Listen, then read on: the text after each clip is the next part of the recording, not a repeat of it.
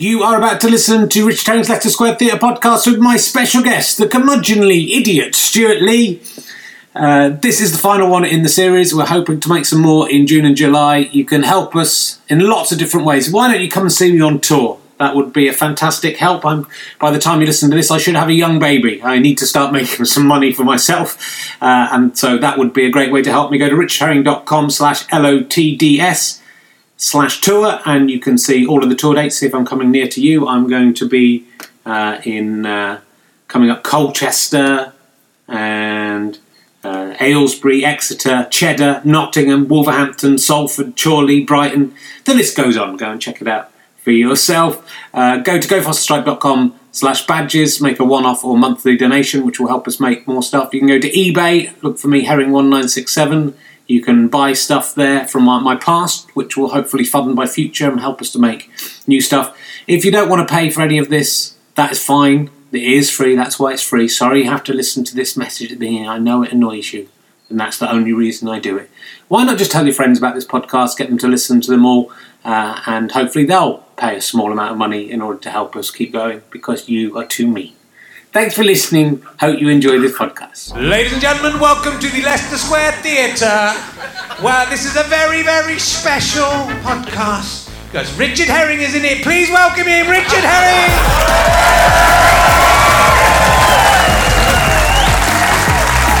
Thank you very much. Love to see you. Thanks for coming out.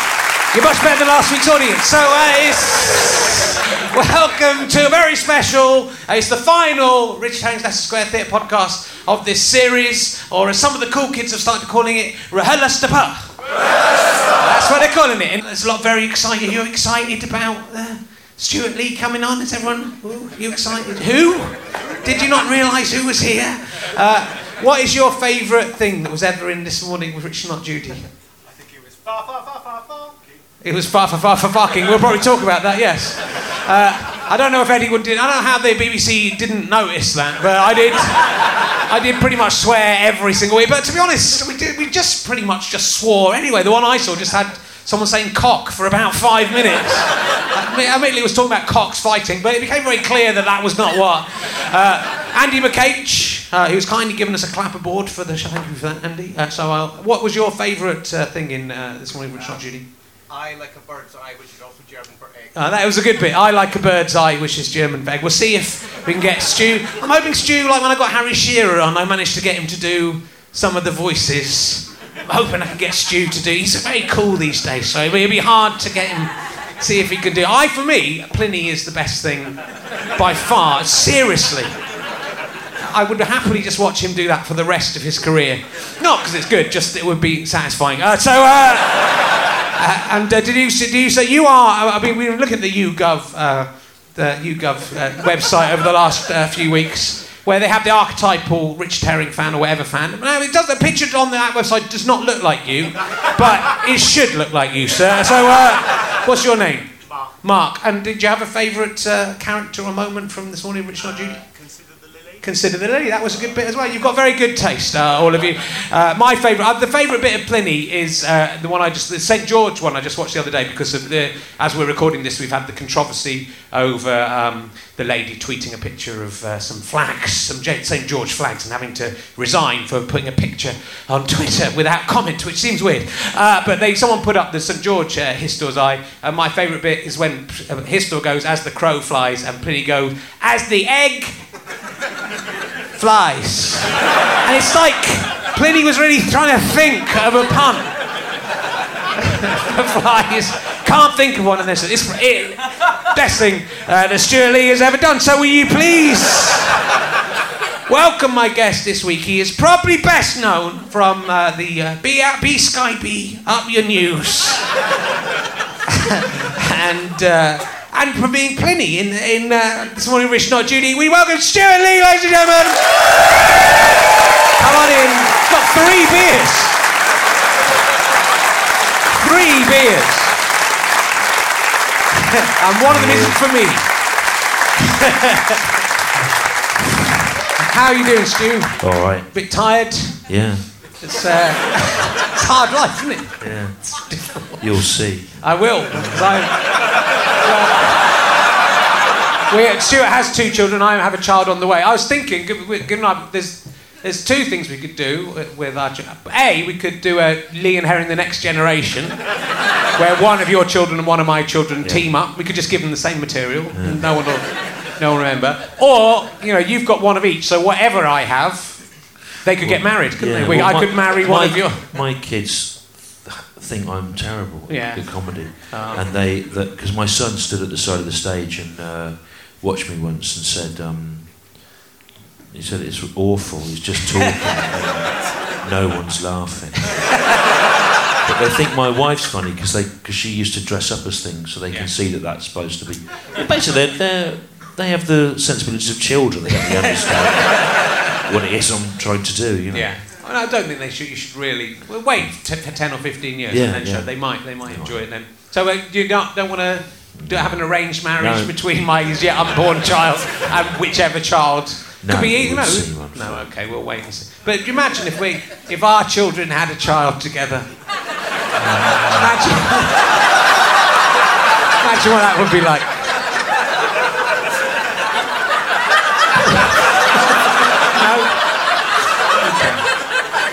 I'm going to call my child either Leanne or Leon. So, give him a good start in life.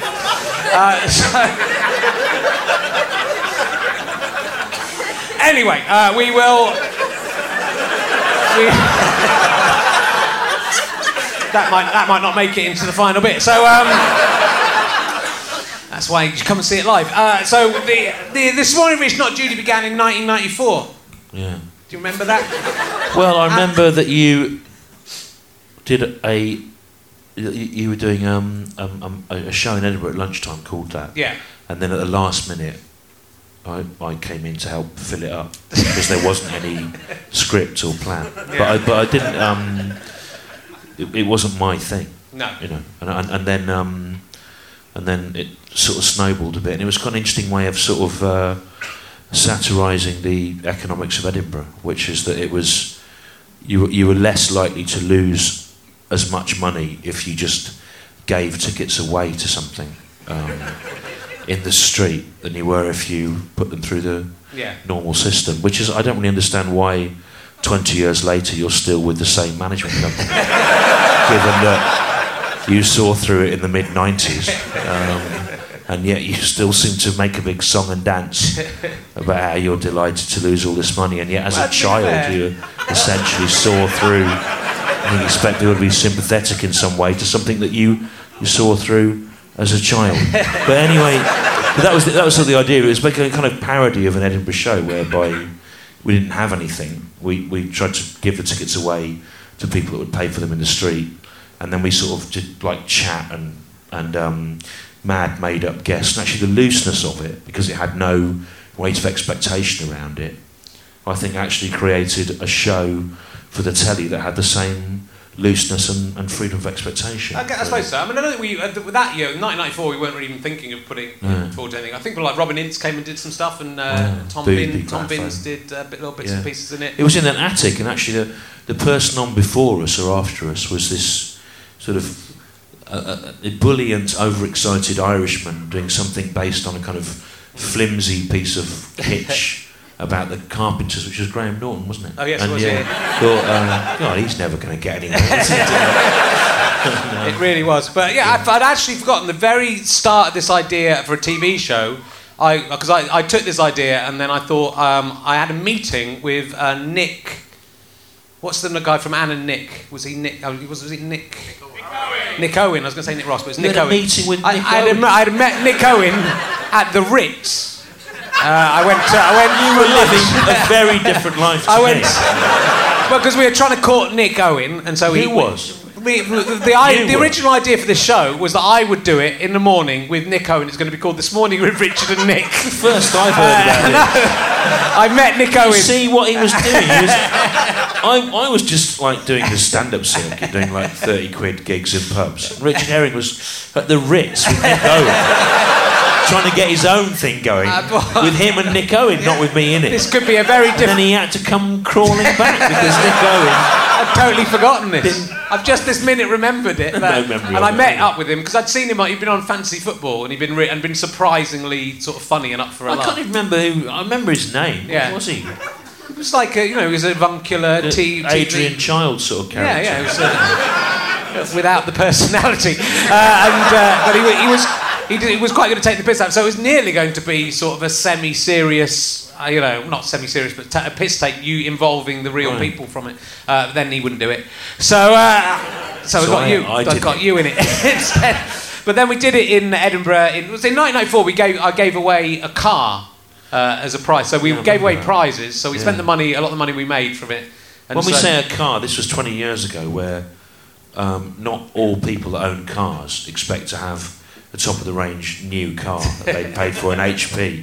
Most people 20 years ago were driving around in 30-year-old cars that didn't work, and that's what he gave. Well, we bought a car for £300. Yeah. I mean, it was still quite a lot of money to spend, but we got some publicity out of it. And then the guy came down and said, "Do you want to?" I think we said, "Do you want to gamble?" He'd won like £10, and we said, "Do you want to gamble on that, on the mystery star prize?" And he gambled, and he won a £300 car that had to tax for about 2 more months. Yeah.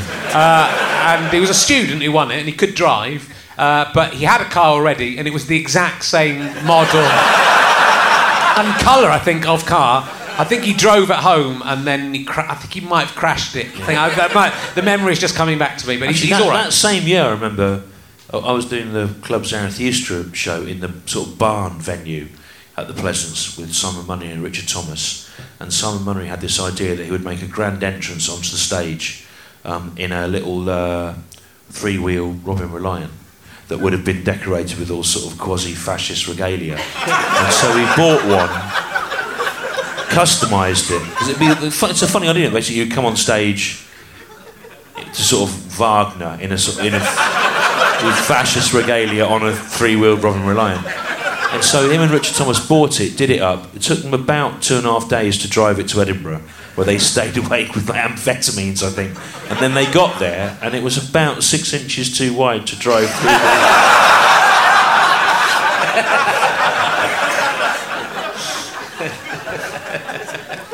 But yeah, I mean, that's another weird thing. It's funny, it's the sort of risk taking. I mean, I listened to the first half of this over there, it was me that prompted Paul to say his anecdote about a secret affair, which was actually much funnier when he told it to me a few weeks ago.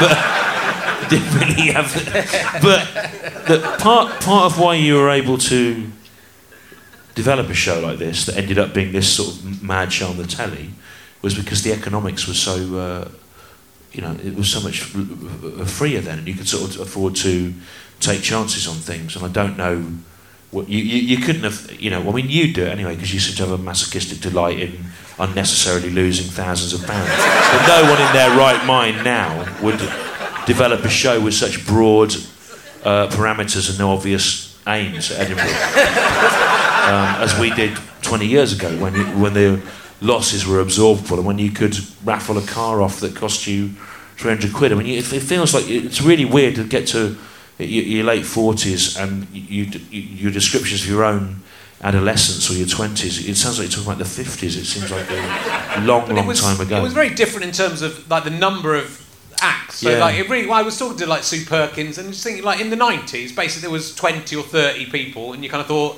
oh, you'll all get your turn eventually. Well, there weren't. I mean, there were about 60 or 70 comedy shows then. There's like 600 now. Yeah. But, and also people didn't get their turn. I mean, think of all the brilliant people that did shows that are much better than you, and some of them better than me as well. And yet loads of them didn't go on to,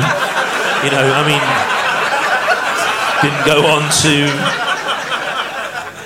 Joking apart, there's loads of brilliant people that we would all have seen in that period that didn't go on to do anything, and I don't think there was a meritocracy at work, and there isn't now, and there wasn't. I don't think it's not a meritocracy. It was just there was at least a chance. Whereas now, I think there's 600. If there's 600 shows, however, and there's lots, and people are better, and people are prepared. We genuinely turned 1997. We genuinely turned up on the first day without anything, and we went to a flat with Richard Thomas and bust some ideas around with him, and then we said, "We'll do this, we do that." had like, but we both individually and together we had a back catalogue of stuff that you could have cobbled together, And I mean, whenever you talk about that period, it is worth remembering about all the brilliant people that slipped through the cracks, like Johnny Immaterial, like Kevin McAleer, like I mean, do you remember that Scottish double act? One of the guys is a cartoonist for Private Eye now, Packer, Dallas and Packer. Do you remember that? Yeah, that was vaguely. really good. I mean, there's loads of stuff, and admittedly, when you talk about last night's show here of New Materials, of the new acts, there's a professionalism about it, there's a focus about it, there's a work ethic about it that was absent 20, 30 years ago. But I miss the people where you would look at their act, like the Iceman, whose act was he melted ice.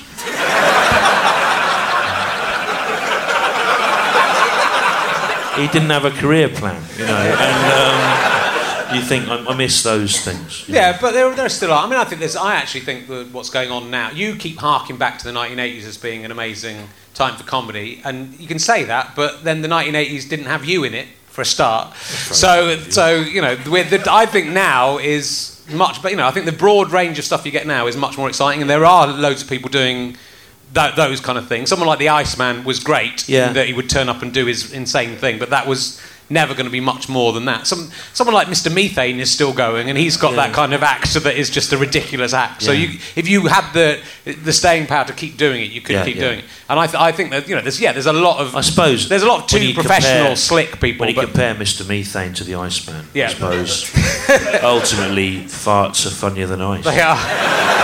Maybe they should have got together and done something where he farted on ice and you lit it and it would melt it. Make some kind of fire and ice and gas. Well, then it starts to become profound. They do. That's what they do. But you know, I think there's a lot of very exciting comedians now. But I think it would be. I know very you say. I read on your blogs that you say that. Yeah. But I think that's because you try to keep in with them. It isn't. It is. You try to keep in with them. I'm aware. Well, no, I'm not in with anyone. This young person on the I'm not even in with the people. They weren't, right? Yeah. But you try to keep in with them. I'm not even in with the people I worked with 20 years ago. No, but you try to keep in with I've noticed you all on TV, and I've noticed I'm not in any of those TV shows. So I know that I'm not in with anyone. You like to be seen as some sort of gatekeeper, like patronising the young people. I know. I'm yielding. I'm lying down, allowing them to run over me. I have no. I'm defeated. Let's face it. But so we did. So we took, I mean, I think like the influences for this morning for me, because I think it was something. I remember you were more cautious and not sure about. Well, I'd had enough, you know, of television, and the first series of Fist of Fun, I liked the aesthetic of it, and I liked the amount of preparation and planning we did for it. The second one, I didn't like the look of it, and I was panicked about how we were rushed into it, and I didn't really want to do anything again. And this was your thing, and I piggybacked into it. But I think actually, because it was a thing that was thrown together and you had to write loads every week, it was actually very good for me to have to think like that, because I like to meticulously plan things, and I think that it was a great thing to have to work on the hoof. And also the fact that it was filmed live made all the difference, because something that was new that you've been working on that week as a dialogue still had that flavour of and weirdly about, you know, when you look at the dialogues that are floating around on YouTube when we're doing the double act stuff together, some of it works, some of it doesn't, but the stuff that works really well is really great, because it was really happening in real time, and it was still sort of being assembled at the point where it was filmed.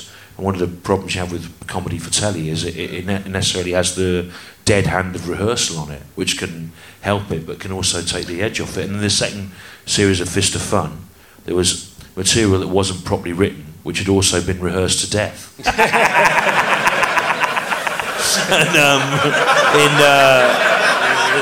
But in this, you sort of had the thing where it was still like, you know, coming together in well, front and we're of your making eyes. stuff up as we go along, and I think that was very exciting and vital that it is live. But yeah, we are. You can see us making up ideas and making each other laugh on the actual air. And yeah, when it does, also when it doesn't work, it's still great, because I think we didn't feel that at the time. No. But when it doesn't work, it's actually great. When there's a bit where I remember it happening, where one of the early interviews, you were confused about what was going on, but they were talking to me about what was going on, and you were talking, so they weren't talking to you. But then you're going, can someone tell me what you were... Yeah, Andrew, you go, what's going on? And how long have we got for this bit? And it's kind of funny, because that shouldn't happen on TV. No. But actually, most of it was things that shouldn't happen on TV. And actually, loads of things that we tried really hard to do, lots of things that we weren't allowed to do on television. I remember I had a real bee in my bonnet about how...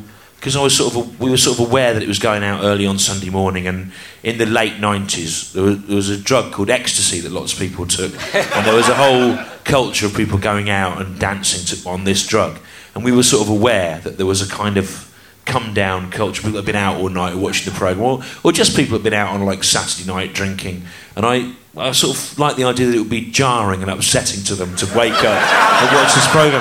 And I remember one of the things that would make them feel ill that they were watching, and one of the things we tried to do was to put the theme music for things that fall over or when insects attack much louder than anything else, and it was from a piece by the avant-garde composer Harrison Birtwistle, and I wanted to go in like really loud, and but it turned out there was all these rules, BBC rules about volume. You couldn't put it in, you can't suddenly have volume shifts, a limiter will kick in. And then we looked into this, and we worked out the way Brian Eno got round this on producing a Talking Heads album was that instead he wanted to increase the volume, but he wasn't allowed to, so he increased certain densities of certain frequencies so that it felt like it was getting louder, even though it didn't actually go over. Anyway, we did that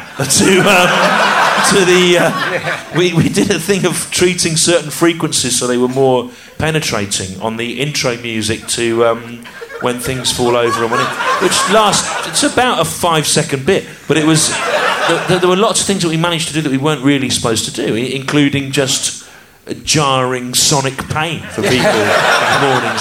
So there were all sorts of things like that happening. Well, I think I kind of really wanted this time slot, and you were kind of dubious about it, but I liked it because it was... I think the Sunday show had done the slot before us, but I kind of thought, it's live. I think the thing that was great for us is we'd done 2 series of Fist of Fun, which were not only rehearsed, but when we recorded them, we had to do everything 15 times. Yeah. And so what was really appealing about this morning was we only did it once. Even if it went wrong, but we only got to do it once. So that meant it was a 45-minute record, and then it was over, and then we went and drank vodka and Red Bull all afternoon. Amazing times. It was an amazing time for comedy, but I was very influenced in it, which I think you'll spot, by the Banana Splits, which most people will be too young to remember, but that was what I wanted, and it really, the Banana Splits had the same thing, which was there was a real kind of drug influence on there. I think the people were probably on drugs in the Banana Splits, which we weren't, and Tiz was, which again I was watching a bit, which goes a little bit too far in the second episode where we've got the King, and we asked for the King who's got the least money on them. And then it's a little tiny kid, like he's called about 10 years old, but he's really brilliant. His edict is that Jim Davidson should be shut up in a prison. Wow, he was ahead of his time. Well, I'm just taking my cue from Tiswell's. I'm just really shouting in this kid's face in a way you kind of go, oh, that's actually... Well, actually, that's interesting you bring that up, because I grew up in the Midlands, and in the early 70s, there was this strange thing that happened. Chris Tarrant, bizarrely, who now seems like a pillar of the establishment, and various people like John Gorman, who were from 60s avant-garde theatre and like weird kind of proto-alternative comedy groups. David Rappaport, who was an early acolyte of Ken Campbell, who's one of the sort of avatars of weird pre-alternative comedy.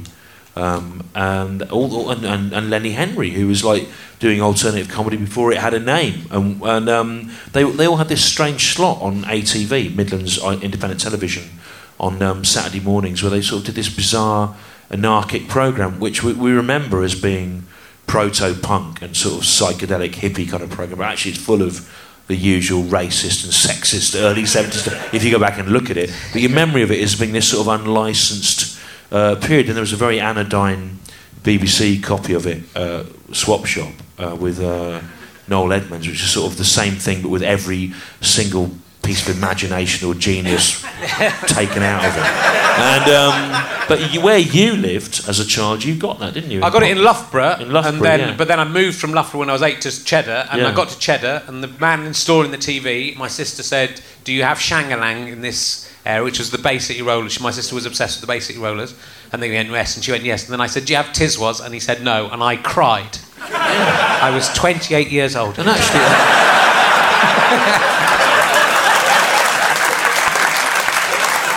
but actually, I think a lot of things that you do as an adult you don't really realise, but you're trying to recreate things that were profoundly, it made an impression on you as a child. And actually, I think looking at it now with 20 years hindsight, there was a sort of Tiswas thing going. I'm thinking, well, how do they get away with that on a Saturday morning, and how can we get away with the same kind of thing on a Sunday morning? And partly why we got away with it, to be fair, was because no one was remotely interested in it, and so no one even watched it to check what was going out. And when it stopped, no one noticed. And when it was going out, and in fact, one week, two things that happened give you an indication of the extent to which no one was interested in it. One week, about 5 minutes before we were supposed to do the live transmission, Charlie Hanson, the producer, who also wasn't that interested in it, to be honest, he just not really interested in anything he does. He was very good, but he don't care. But he does Derek. I mean, Jesus Christ! He obviously doesn't give a fuck, does he? He's very good at realising the vision of the artist, but he's not. But he told us there was a kind of panic at about 12:10 before it started off, and no one had turned the transmission thing on, had they? Right. There was some thing that was supposed to broadcast it from the studio, and it had been written down as like a VT, had been played in, and they had to put it onto some other thing to get it to work. Then another week, it used to go out live on the Sunday, and I remember I used to do the edit with an editor guy on like the Thursday, and then it used to go out live 45, 50 minutes on Sunday morning.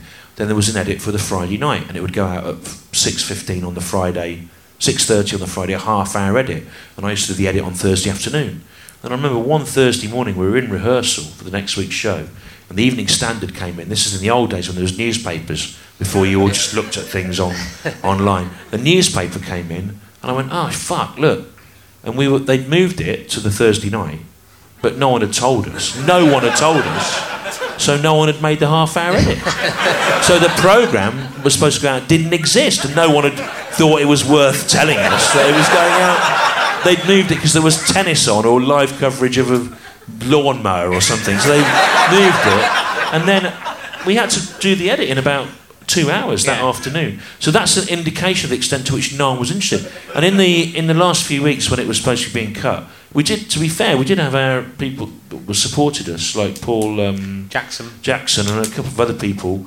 And I remember they were desperately trying to get Jane Root, who was in charge of BBC at the time, to just come and see it just once, so she would know what it was she was cancelling. And they just kind of never came. But actually, those things, in retrospect, mean that because no one was interested in it and no one tried to stop what we were doing, because they didn't even know it was on. You mustn't view this as like some struggle of outlaw artists against authority. It wasn't. Authority was not interested or aware. So it was not like a heroic struggle. It was just something that happened. Well, like someone doing a fart in a lift, but there was no one in the lift. So it wasn't like. It was just nothing. And then 20 years later, you've got all this stuff that was somehow allowed to happen. But it does look insane. But I remember John Plowman, who was the executive producer, saying one week, I can't remember what it was, but saying there was something we wanted to keep in. I mean, that we had a lot of power because we could keep it in. I suppose because it was live. Yeah. And he said, if you don't cut this, I think it'll be a problem for getting extra stuff. And we kept the thing in. There's a bit in one I saw where you were just at the end. You go on Sky TV. They show The Simpsons and Seinfeld at good times, at proper times. You're kind of complaining about when we're going out, and then basically say go and watch Sky instead. So it's just, and you kind of think, I can probably see why the BBC weren't that. But you know what?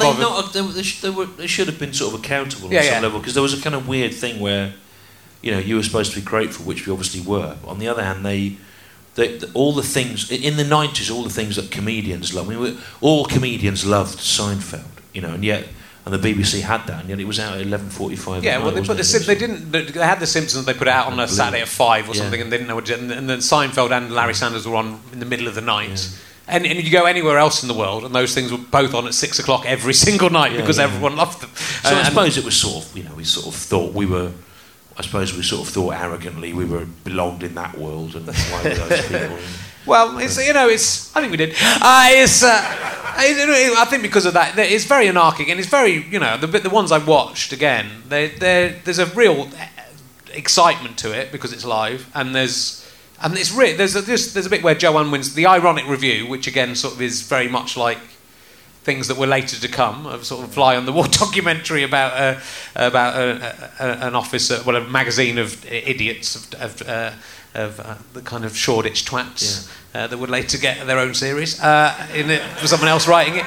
But Joe Unwin basically for like 3 minutes just saying the word cock about cockfighting, but it very clearly becomes that she's talking about the men's cocks.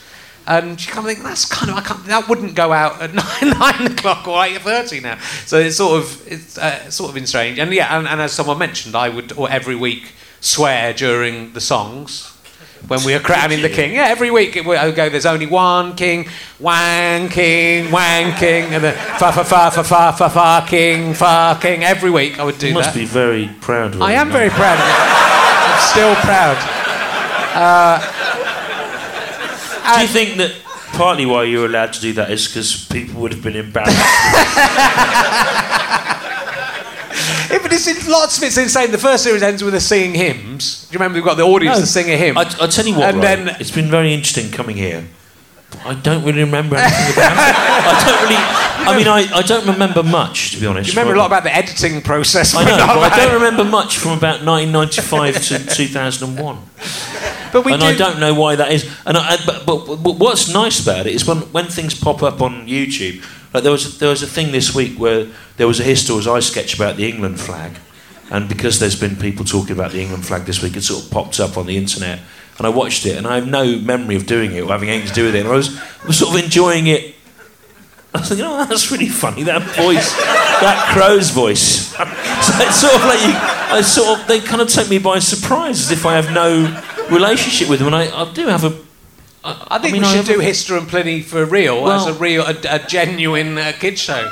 Well, the problem is, right? I don't want to, but those puppets, right? We designed those puppets, and then a cartoonist and then a model person made them, and then they went. The BBC had them, obviously. Then, after the series finished, a number of things happened. One was my electric guitar, which I'd had for about 20 years, which I'd used in a sketch in it, was mysteriously lost, and no one offered to compensate me for that. And the other thing that happened, a Fender copy, it was really good. And the other thing that happened was that the puppets of Kistor and Pliny stayed at the BBC and started being used as sort of background artists in Saturday morning kids show television stuff, which really irritated us. We managed to get them back. But tragically, when I just moved recently, I put the Pliny in the cellar, but I didn't know the cellar wasn't damp-proofed. Oh, no. Yeah, he's got all, like, a kind of crust on him now. Well, I've got Histor. He's rotted, basically. Yeah, I've got Histor, but all of his limbs have fallen off. So we should do it with the rotten. I think it's exactly the kind of thing that the Leicester Square Theatre's Museum of Comedy was interested in displaying in its own cabinet. We could remake the puppets. I mean, they were expensive. They were like £3,000 each, I seem to remember, in 1990s. But they were really expensive to make. They were because mine was slightly.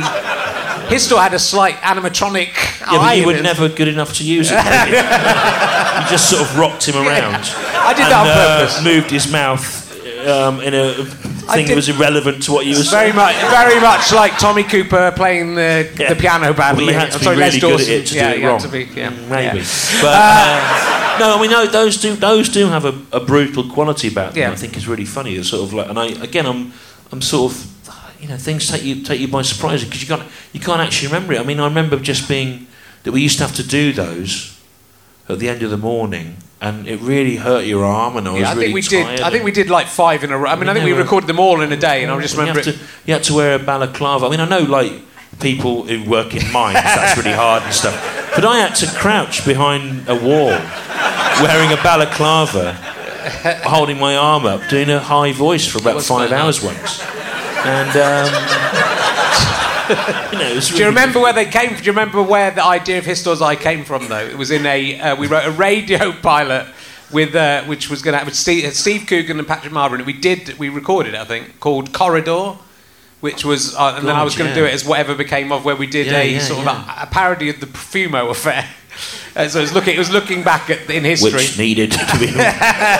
You'll notice the Profumo affair has not raised its head since that was never broadcast.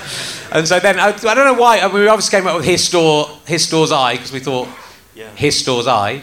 But I don't know why. I mean, Pliny obviously is still a historian. But it's kind of an odd leap to name them that. Well, to you, maybe. That's the way I work. But Pliny was... Pliny's an amazing character. Well, it's very kind of you to say, but I don't... But again, I don't remember giving any thought to it. I just remember thinking that it worked well. That. Do you think we should do that when we do the commentaries for these episodes? Should we do one whole episode as history? Well, I don't know if I could. I don't know if I could even do that voice anymore. It's too high. I think to do it for 45 minutes of just finding egg because they're just I do find those really funny when I see them. It's funny. It's strange, like being forced to confront these things with a distance because you can't remember having done them. So it's like another person did them, and of course you'll tell me. Realistically, another person did do them because there's no, your whole body's been replaced since then on a cellular level. I will tell you that, and it is true. It's the kind of thing you say. It is. But so you look at them and you can sort of enjoy them, but it seems arrogant because you go, that's really funny. I did that. But I do like those. I think they have a cumulative effect as well of the sort of irritation level of them. Good. Good, and we'll talk about this, but there's one episode where we are both at the beginning. We start each episode with quite a weak thing where we dress us up from something from the week and then just go, I'm Jeremy Clarkson, welcome to this. But there was one where we started both dressed as Jimmy Savile. Do you remember this one? Yeah, well, again, I had no memory of it until this Jimmy Savile thing came out and then it was on the internet. I don't remember doing it. It's the London Marathon that week. We're in the London Marathon. We're both just Jimmy Savile. We're sort of running towards the camera, and you say... It goes, it's basically go, now then, and then we go, it's London Marathon, I hope no one dies, and then I think you say, if they do, Bagsy, I take them to the morgue. Or the other way. Now, but why that is, this is an interesting thing.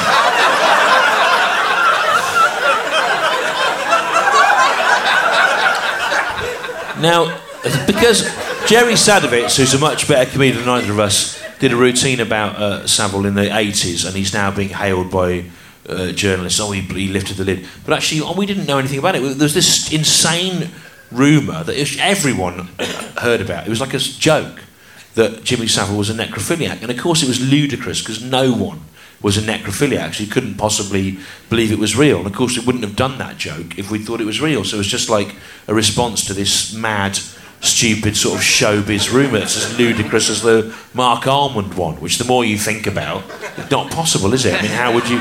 They don't have the technology to analyse dog sperm. So it's not... And it seemed like in the same world as that, which is why we did that joke. We didn't think it was real. And then suddenly you think, we're like prophets or something. I didn't really know. Well, I found surprising. I remember we tried to do a few Jimmy Savile jokes in different shows, and we were told we couldn't do it because the reason he got away with it, or really, ironically, as it's turned out, is because he was very litigious. So if you said anything, he would sue. So the BBC, our producer, would say, don't make a joke about Jimmy Savile because if you do anything slightly euphemistic around anything around that, he'll sue. And that's how he kept that power. Ironically, now the BBC are having to pay out rather more money than they would have had to do for our stupid joke. But I can't understand why that one... Well, again, maybe it's to do with the way the thing was... maybe it was just at the last minute, and no one had time to check it. I mean, there were things like that. We had costumes on. Someone had got us some... admittedly not very good costume.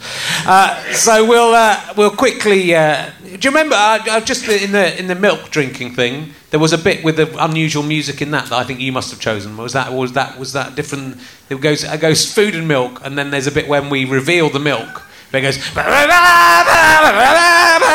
Did you choose that music? That was fucking insane. There's Men of Achievement 1974, which I was very upset. Now it's popular, but I was very upset that never kicked off. I thought that was going to be the real... the thing that propelled us to the big time, which was genuinely a book. I think people didn't understand what it was. Yeah. But you'd found it at a... No, you jump or found something. it. We found it at some junk shop. We had a few copies Again, of it. this is another weird thing about this. Is that it's sort of... We would find an odd thing, like a weird leaflet or a strange book, and think, oh, let's do something with this. And in Fist of Fun, very much, the first series particularly had a sensibility of sort of bricolage, of all these sort of found objects cobbled together. And I suspect that sensibility has sort of disappeared because of the internet. Because you can find things, because there's websites called Stuff I Found on the Floor and things like that. So everyone can kind of do that. Whereas I think part of what informed our sense of humour was like random things that we found on the floor, and then or just in a junk shop, and then we'd sort of think, well, what if you chose to focus in massively on this? But of course, I think that sort of sensibility has disappeared because people today expect to be able to find anything they're looking for. I mean, another example of that was the lettuce. With this thing with a sort of family of vegetables, and we just sort of move them around and make stupid noises, and it was sort of received with naked hostility, really. But then in the 11, was it called the 11 o'clock show? Yeah. Afterwards, Yeah. They had a thing which was the same about 2 years later, but it was like vibrators and dildos and things. It was just like a rip-off of it, but they were like with sex toys, so like morons would laugh at it, you know. And so there were weird kind of things that were sort of pointless things, but then other people had the genius to make them obscene, therefore funnier. Later One of the sons, I think, of one of the Men of Achievement 1974 we featured once emailed me to ask me why we did it. Yeah. And he said, was it? And I said, it was out of a sense of just, this is a ridiculous vanity project, and it was kind of funny. Well, that's very sensitive of you to say that. He had a funny... And he said it was partly because we chose funny pictures, because they were all the guys with stupid facial hair. Well, it was hair. a book where people basically paid to be in a book in 1974 to say that they were important. And there was a, much like Rich appearing in major venues at Edinburgh now.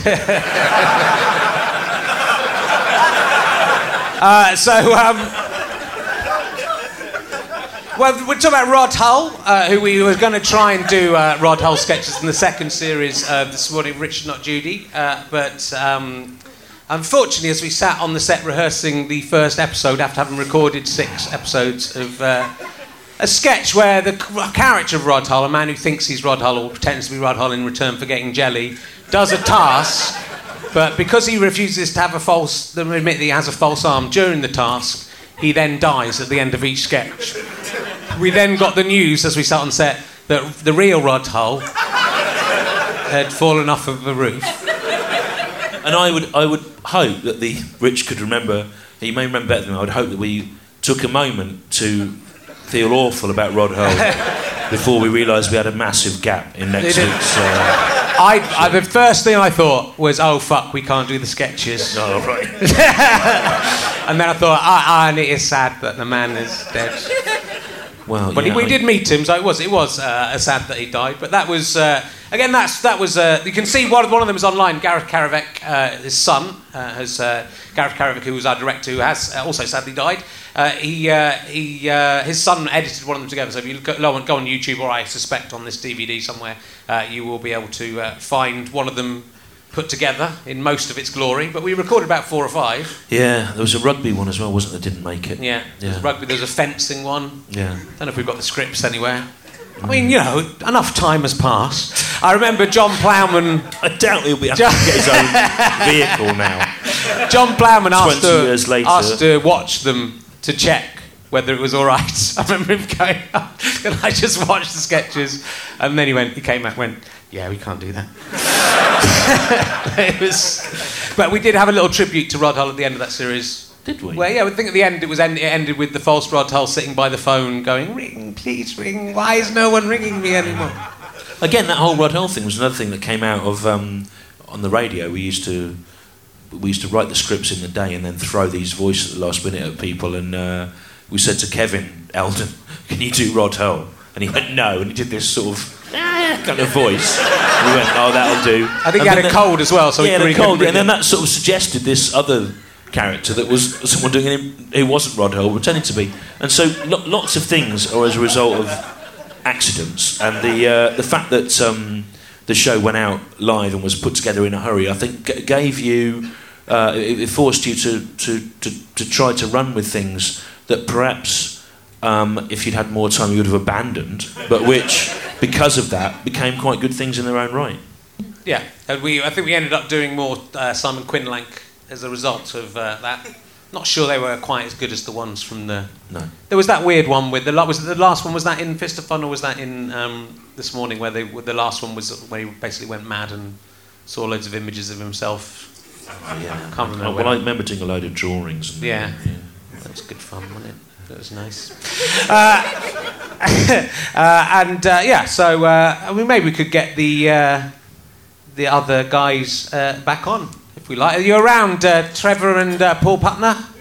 Come back in, find a seat and come in. Give it a round of applause to When Trevor. you say find a seat... They can sit down, we'll find some seats. Oh, that's cool. Go on then. We only got one seat. Okay.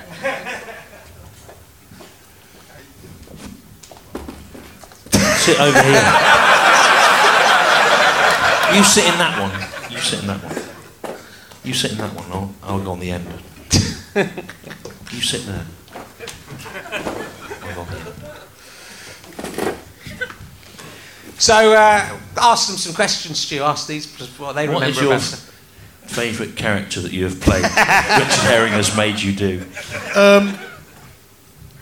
I think Peter Gibbs. Yeah, we didn't talk about Peter Gibbs. You know what's really awful about Peter Gibbs was this When Things Fall Over, which was like a parody of these kind of cheap cable channel shows of clips of low-level disasters, and we wrote it together. But the impetus was basically my memories of my childhood of being in a sort of divorced family with various people, and like having to do access days, and you know the sort of meat of it leading up to the stuff falling on the people was all just actual memories from my childhood. And I mean, the bit when you're in your pants, there was a bit where Peter Gibbs is the father of the little boy, and he's just in his pants and he's watching television and he's eating yogurt, and all the yogurt goes all over beetroot. him. Get it wrong. Beetroot. Beetroot. Yeah. Well, it's based on Saturdays with my dad, and he would eat like different snacks that he got out of little pots, and they would inevitably get. He only used to wear underpants at the weekend. He didn't wear any clothes, and he's a hilarious bloke. The tragedy about those things, all the people that I wrote about who seemed comical to me at the time, they're all dead now. And, well, they are, and it's a weird, like, don't think I'll be able to watch them again, because it seemed you'd sort of fed this stuff into this rather light-hearted thing, and then as you get older and you become a parent, you sort of think about what would have been going through those people's minds as adults, dealing with children, dealing with their relationships.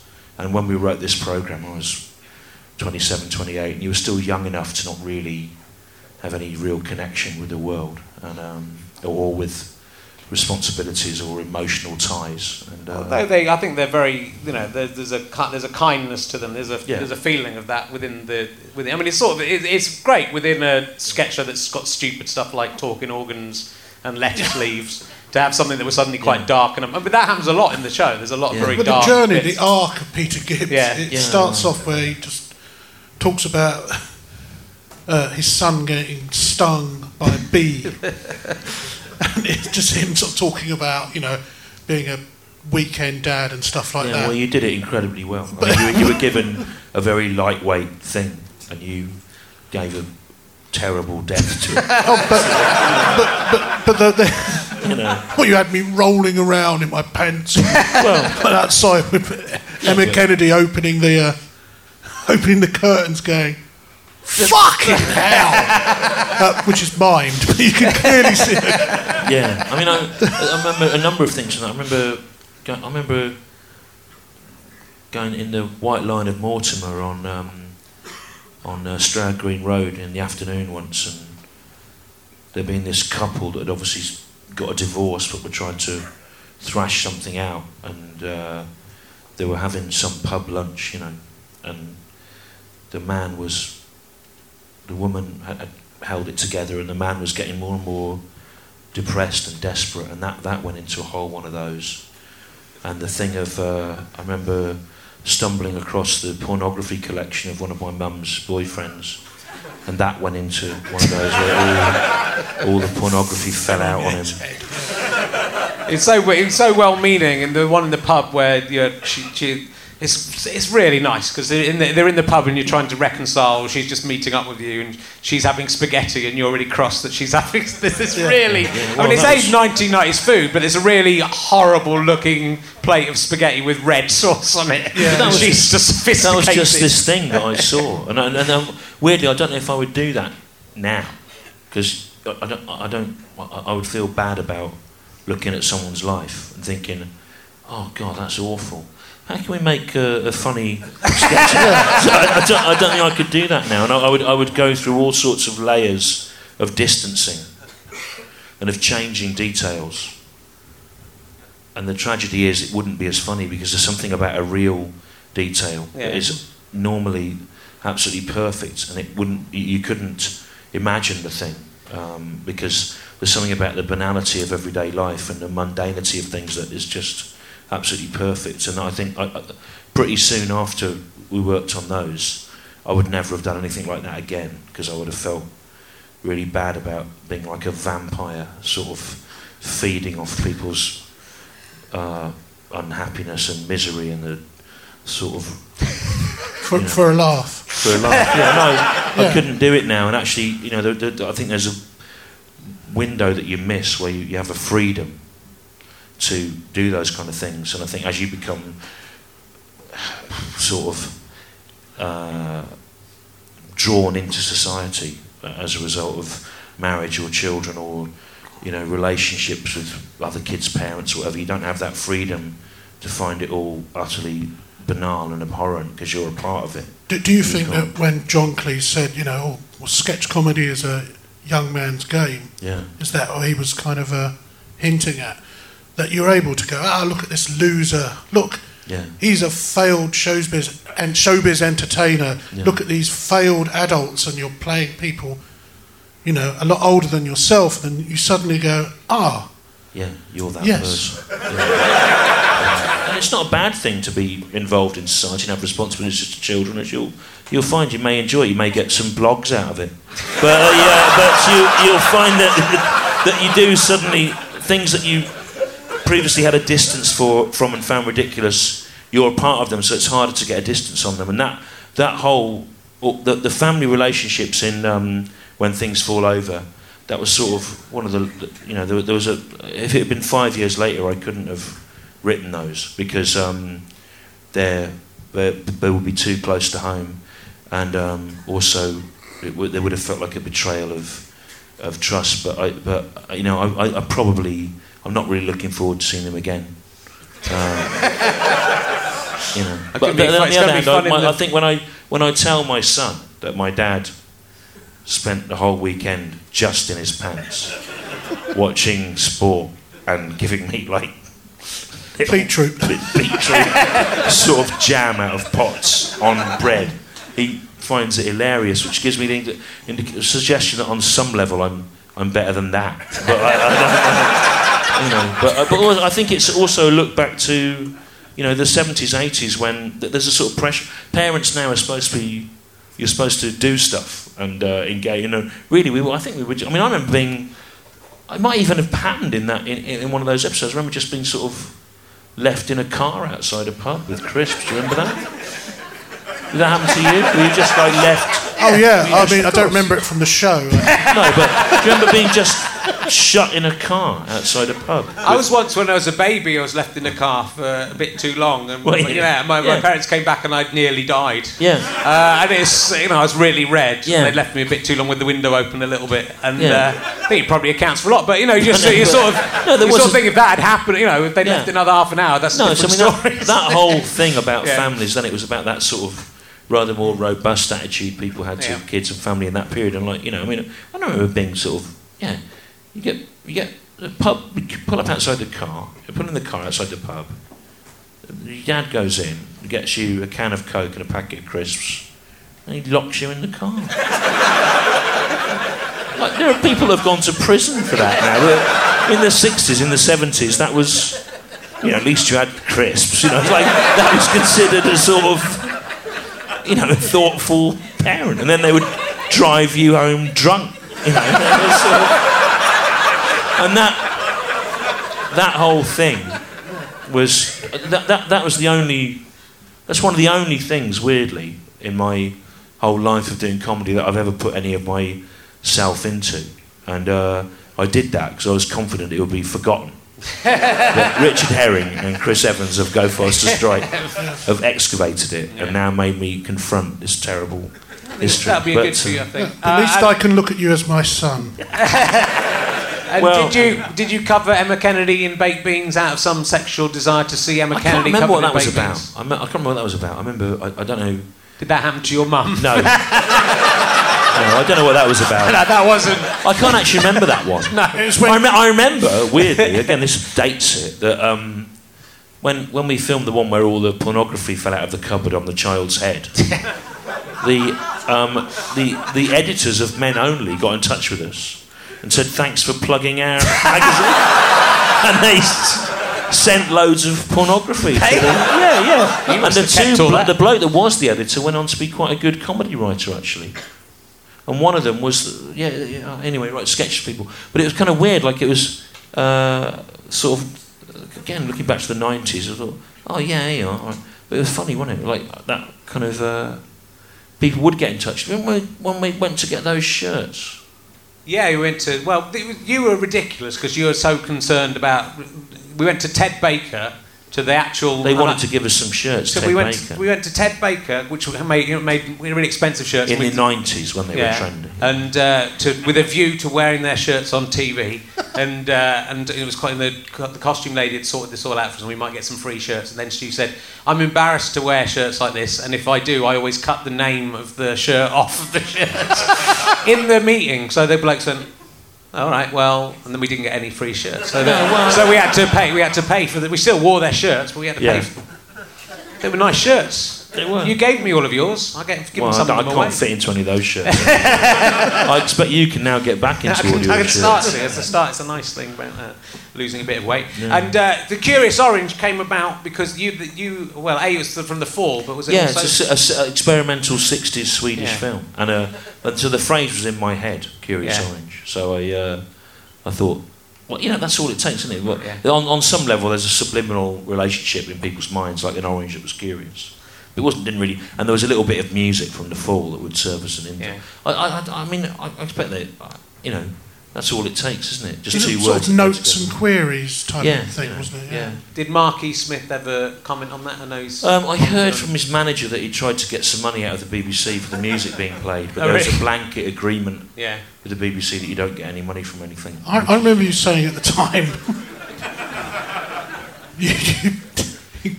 I think you did broach it with him after a gig or something, and he just went, "Oh, it's mad, that, isn't it?"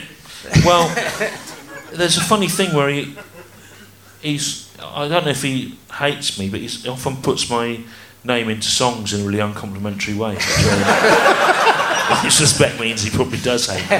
If I ever end up like Stewart Lee, cut off my head with a garden tool, and there's a thing on the new live album, I can't really hear it. I can just hear my name in the middle of a load of slurring. I wonder what that is. But, he's trying to make you curious, isn't he? Well, But I mean,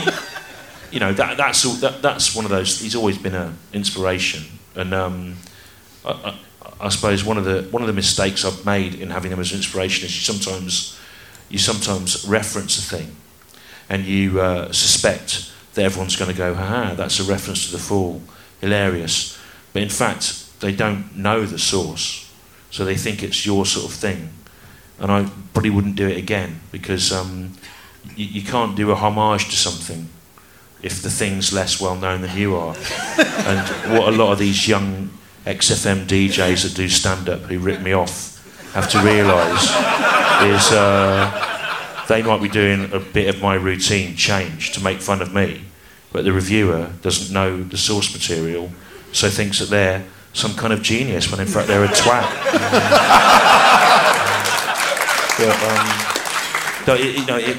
But actually there was loads of stuff fed in from obscure popular culture into those. I mean, you're a maven for that kind of thing, and you sort of informed us of loads of stuff. And again, I mean, I think half the fun of it was thinking, I wonder if people will spot this. And it's a very 20, 30-something sort of thing to do, to sort of drop all these references in, like with the particular kinds of shots you would choose and film stuff or whatever. And we had a lot of fun doing that. Like, part of finding your own voice, actually, is assimilating influences from other things. I remember you agonising if you felt in any way whatsoever you might be plagiarising at all. And it's when you had the Curious Orange singing, "I had a little donkey." Yeah. I think you later put in the. Well, I've done it. That's a song it was on I remember. Rutland Weekend. I remember my. I remember got really worried about it. No, my granddad sang it to me as a kid, and it was obviously a musical song from the Midlands. But weirdly, I had a little donkey. I had a little donkey. I kept him in the yard. One day in the winter time when it was snowing hard, Mother said the donkey would be cold out in the stall. Bring him in the kitchen. That one. Anyway, so. I think he was hoping you'd join in there, but that was the only extant version of it was from Rutland Weekend Television, which was Eric Idle's post-Python thing, where he did it with those blokes from Pato, didn't he? Yeah, something. Prog rock band. I remember sort of mentioning it to you, just went, "Oh, fucking hell." Yeah. But obviously they knew it. Doesn't matter. Obviously they knew it from earlier, but I didn't know about that then. Only you would know about that, and that's how you found out how to sing it. Oh no, you're an incredible git. You know about everything. I don't know how you know all things. You know all different kinds of music and all films. You know more music and films than you have had time in your life to watch or listen to. What are you? Like an immortal character from beyond. I am the Oracle of Delphi. Yeah, but it all kind of hits a ceiling around 2002. Yeah. And we tried to get Jason Orange in to be the Curious Orange on one occasion. That's right. Was that one of the times you weren't there? Because it might be. I can't remember. I mean, we tried to get Robbie Williams. Yeah, we tried to get Greg Evigan, and we never got cool enough. Like a lot of those other shows were cool that they would have got Robbie Williams. Yeah, but you know what? Wasn't that a blessing? I mean, again, it was sort of being under the radar, and there was a point where Newman and Baddiel were on the front of the NME, and you rightly identified me as a 20-something as having been the sort of person that would have liked that. But actually, it was a narrow escape for both of us from being identified with a particular period or with a particular period of fashion, and that you're able to just carry on. And the people that are kind enough to come and see you 20 years later, they're not held into a particular period So I think it was really, actually that stuff was really lucky. Like at the time, I remember you'd sort of think, how come these people can tour at these levels and not lose money and be on all these things? But actually, the long game of being able to then do stuff like this 20 years later and can David Baddiel do a podcast where he plays snooker against himself? I don't think he can. No, he can't do that. And I'm not trying to be facetious thing. It's actually an amazing thing that you can, you've said this yourself a lot, that you can have the fluidity to be able to do that. And partly is because somehow we got through that period when comedy was the new rock and roll without anyone really noticing. Well, also what's kind of interesting, I think, out of that, sort of the new Baddiel and Skinner is that kind of new lad thing. That it's all like now, 20 years on, that starts to, it starts to look like you'll be like the 1970s guys telling racist jokes. If you're the 1990s guys going anal sex tits, which I think we didn't escape entirely from doing jokes like that. No, but there was always because a veil we now control the rights to our own old DVDs, we're able to edit those bits out. if anything, though, it's interesting the other way because you're so puritanical in that was the joke about it. But you're having to go at Gail Porter all the way through in the series in a way that sort of feels a little bit cruel now in retrospect, but is from the point of view of a sort of feminist perspective, I suppose. Shrink-wrapped chicken. Well, we'll see if that makes the. The thing is, it sort of has to because it's all the way through every. Do you remember your Mel C? I want your gametes. Yeah. What? I do the 5 types of women. Ugly Spice and all that. Yeah. So there's elements of it, but to actually be associated with, and that routine is still about taking the piss out. Well, we escaped mid-90s lad culture via not being invited to join in with it. Talking of which, is Trevor still not allowed to speak? While Stu is on stage, it was mainly Stu who stopped that. Why was that?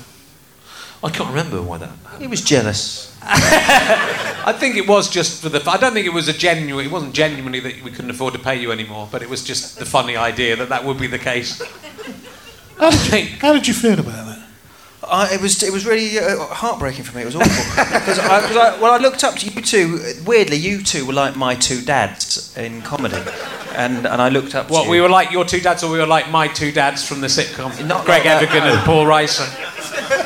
Not you weren't like them, okay. but you were like your two dads. Yeah, Paul was like a mum to me, and because I knew Paul loved me, and I didn't have to prove anything to him. But you two, I felt I had to prove myself, and.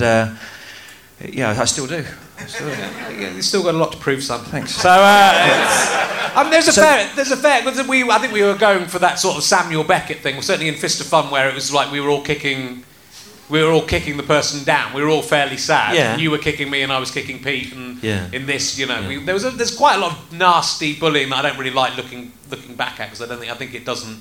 There's plenty of bits that you look at 50, and there would have to be that 15 years later you look back and go, I wish I hadn't pulled that slightly disabled person face during that routine, or whatever. So I think, but then that's all about living and learning and changing. So it's it can be edited out. It will. It can be edited out. We're going to be left with hardly anything. A few of the episodes.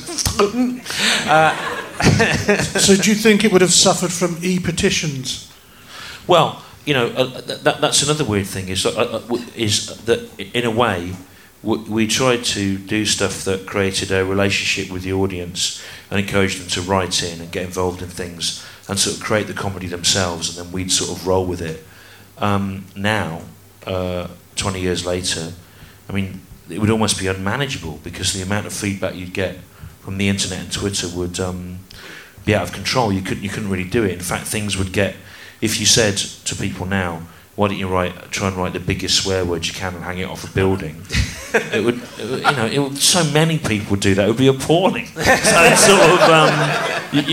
I think it was in a weird window between this sort of, post-punk thing of like, let's involve the people, and yet actually, pretty soon the technology existed to involve the people so thoroughly that it would have been unworkable because they'd have been far too involved. I think what probably would have happened that we missed out on is that despite the fact that there wasn't a critical approval for it or an approval from the broadcaster, there would have, if there'd been Twitter and the internet, there would have been a visible groundswell of support from viewers that might have changed a commissioner's mind about things.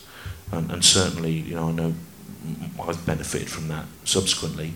But I don't know if that would have been the right thing, because actually I think it had done what it set out to, and it lives in the memory in quite an exciting way for people, partly because it was truncated. And to look back at it now when the DVD comes out, I think people will go, how was that ever allowed to happen? And the answer is, it wasn't really, it was an accident. But anything you talk about from popular culture now, if it's before 2000, you have to factor in the fact that Twitter and the internet didn't really exist in the way it does now, and that just changes everything. I mean, we sort of tried to get that kind of thing going with all the write-in things on the radio.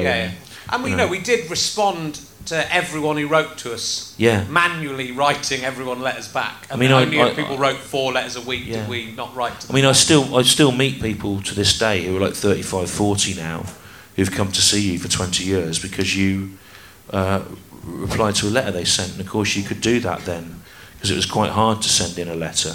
Whereas now, anyone can send off an email, which has devalued the whole notion of interaction between... I wrote a fan letter to The Fall in 1982, and Steve Hanley, the bass player, replied to it with a postcard from Berlin. And earlier this year, which is 32 years later, I wrote a little bit about his book and chaired a discussion when he did a launch for it, and it's partly because of that incredible thing to a 14-year-old that it makes a big impression, but I don't know if it has the same currency anymore. Well, I don't see what people sometimes seem impressed if you reply. I mean, some people seem impressed if you reply to a tweet. And it's a different sort of thing, but it's a lot easier to do. But I suppose it breaks down that division as well. So maybe in the 90s, people who were on TV were very far aloof, and now it's only people. I never felt like we were on TV. I felt like we were sort of allowed in for a bit. But I don't think we were typical of. I don't think we were typical in that we were kind of accessible. We were sort of internet accessible. Well, you always had a sense of the absurdity of it, which was very refreshing. I mean, we all hear horror stories in this business. You all hear horror stories of someone who's been going 2 years and gets a telly show and suddenly they expect to have their ciabatta delivered to them by an oiled slave. Whereas we always found you were very good at finding the whole thing ridiculous, and all those routines that were in Vista Fun about I stood next to Jeremy Paxman, I touched his sleeve and stuff like that were tragically they were based on actual responses to the situation of being within the orbit of fame, and I still feel like I don't belong. I know that's an increasingly untenable, ludicrous position to feel like, but you sort of feel like it's something that's happening to other people and you get to spectate on it, and also you're acutely aware of the bizarre behaviour of other people, and I think you were always really alert to that, which was a great thing in that we managed to maintain the feeling that the programme shouldn't have been on and we shouldn't have been allowed to do it. Yeah. Of course, actually, the irony was that was the case. Yeah. But that's why it's good we didn't get Jason Orange and Robbie Williams to be in it, because it would have given it a sense of, being part of everything, and it really wasn't. We really weren't part of anything. what was it? Richard Madeley and Judy Finnegan actually said the finest. They said, well, because Frank Skinner had been on Richard Madeley and Judy Finnegan's programme, there was obviously some PR deal done with our management where we had to be on the next week, and they greeted us with a heavy heart and sat through one of our bits, and then afterwards she said, yeah, it's comedy about nothing really, isn't it? Which actually I think was what we'd been aiming for. But also on that, Richard Madeley, they'd gone with this before. We want 4 because it's school half term. We want to come up with 4 things that kids can be doing, 4 activities that kids can be doing. A joke about that. And so instead of doing that, Richard Madeley went, "You guys, you're so funny. You can make a joke about anything. Tell us a joke about." And then he named one of the things he knew he had. And then it wasn't really a joke we had prepared anyway. But it was such an odd way to get into it, to make this sort of false link. Do you know what? This might be your out point. Okay. But years later, I was on a chat show with Richard Madeley I don't know why or what it was, about 5 years, 10 years later. He said, "Oh yeah, I remember you, blah, blah, blah." And then, apropos of nothing, he started telling me this anecdote about how he and Judy had been on holiday in a cottage in the countryside somewhere, and he'd looked out of the window and he'd seen a man in the field having sex with a donkey. And he'd called her over to look at it. And, I'm just saying that's what, he didn't... I think he was trying to get in with me. Yeah. I thought it was the sort of thing Well, I did their show a couple of times when they went to Channel 4. And then did they mention that to you? He didn't talk about that, but he did... well, it's no secret affair anecdote. But he was noticeably, trying to get in with you and be sweary. I don't know if they remembered who I was or knew I was. But... I mean, it wasn't really anything to do with them. It was sort of, I suppose, a little bit cruel. The one thing we had that was weird was one of the first dates of our tour, after the first series of This One with Rich Not Judy, was Hull Truck Theatre. And some people that were really visibly unhappy in the front row left at half-time. And we found out later they'd been expecting to see Judy Finnegan and Richard Maiden. And we often speculated at which point during the first hour did they decide they probably weren't going to show up, but politely waited until half time. The other thing, and this is again ruins that would have been a good out point, but is there was some graffiti in the toilets there, I remember, about the quality of the excrement of the bass player from Amazing Blondell, who were an early 70s Lincolnshire progressive rock band, which I was considerably more interested in than you. Because Eddie Baird's shit really stinks. And Amazing Blondell had just got back together, and one of their warm-up gigs had been at... and I was going, wow, Eddie Baird from Amazing Blondell, shit really stinks. Was Francis Monkman?